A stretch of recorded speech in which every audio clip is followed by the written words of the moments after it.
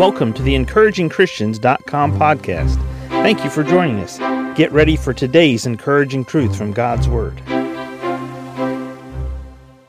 When we think of the stories in the Bible that are exciting stories that we learned and heard about as little children, one of the stories that stands out is Daniel in the lion's den.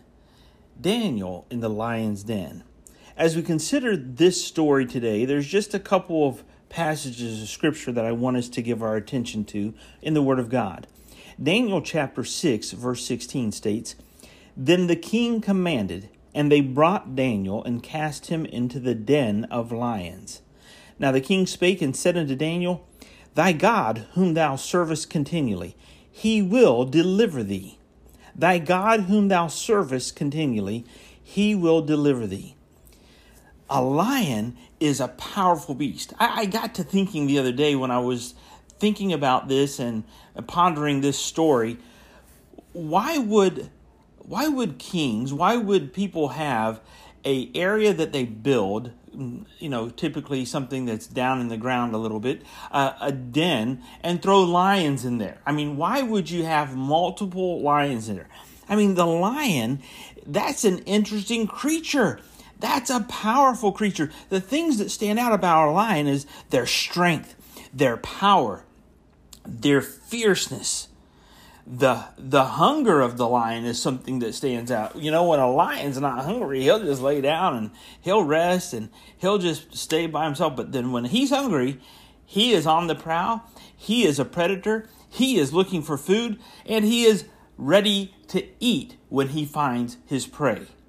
Now, when we consider the story here, what would we think was going on with this den of lions? Do we think that they were actually feeding the lions twice a day, good large chunks of meat, and taking care of them and making sure that their nails were all trimmed up and they were filed down and they were brushing through their manes and they were taking care of these lions because they were on display like at a circus?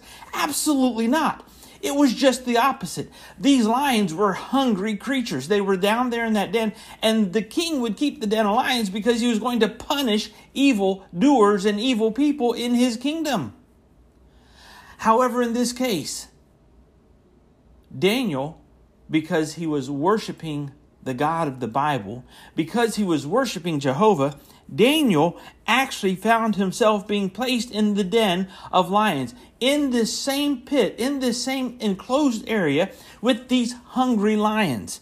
The king commanded, they brought Daniel and cast him into the den of lions. Now the king spake and said unto Daniel, this is the king who does not worship the same God that Daniel worships. He says, Thy God, whom thou servest continually, he will deliver thee.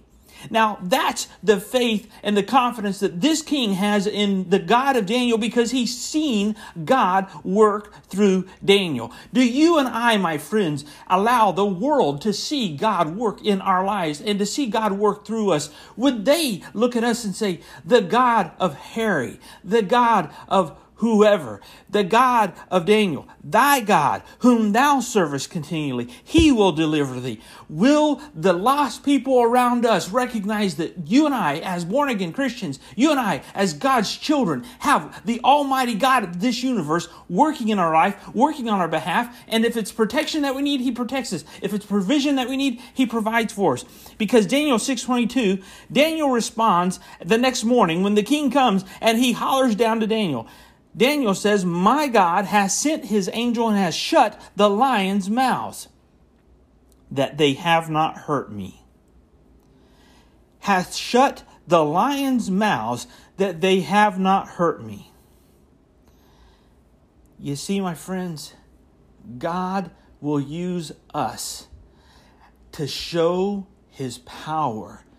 You think that hungry lions have powerful jaws? They're nothing to the hand of God.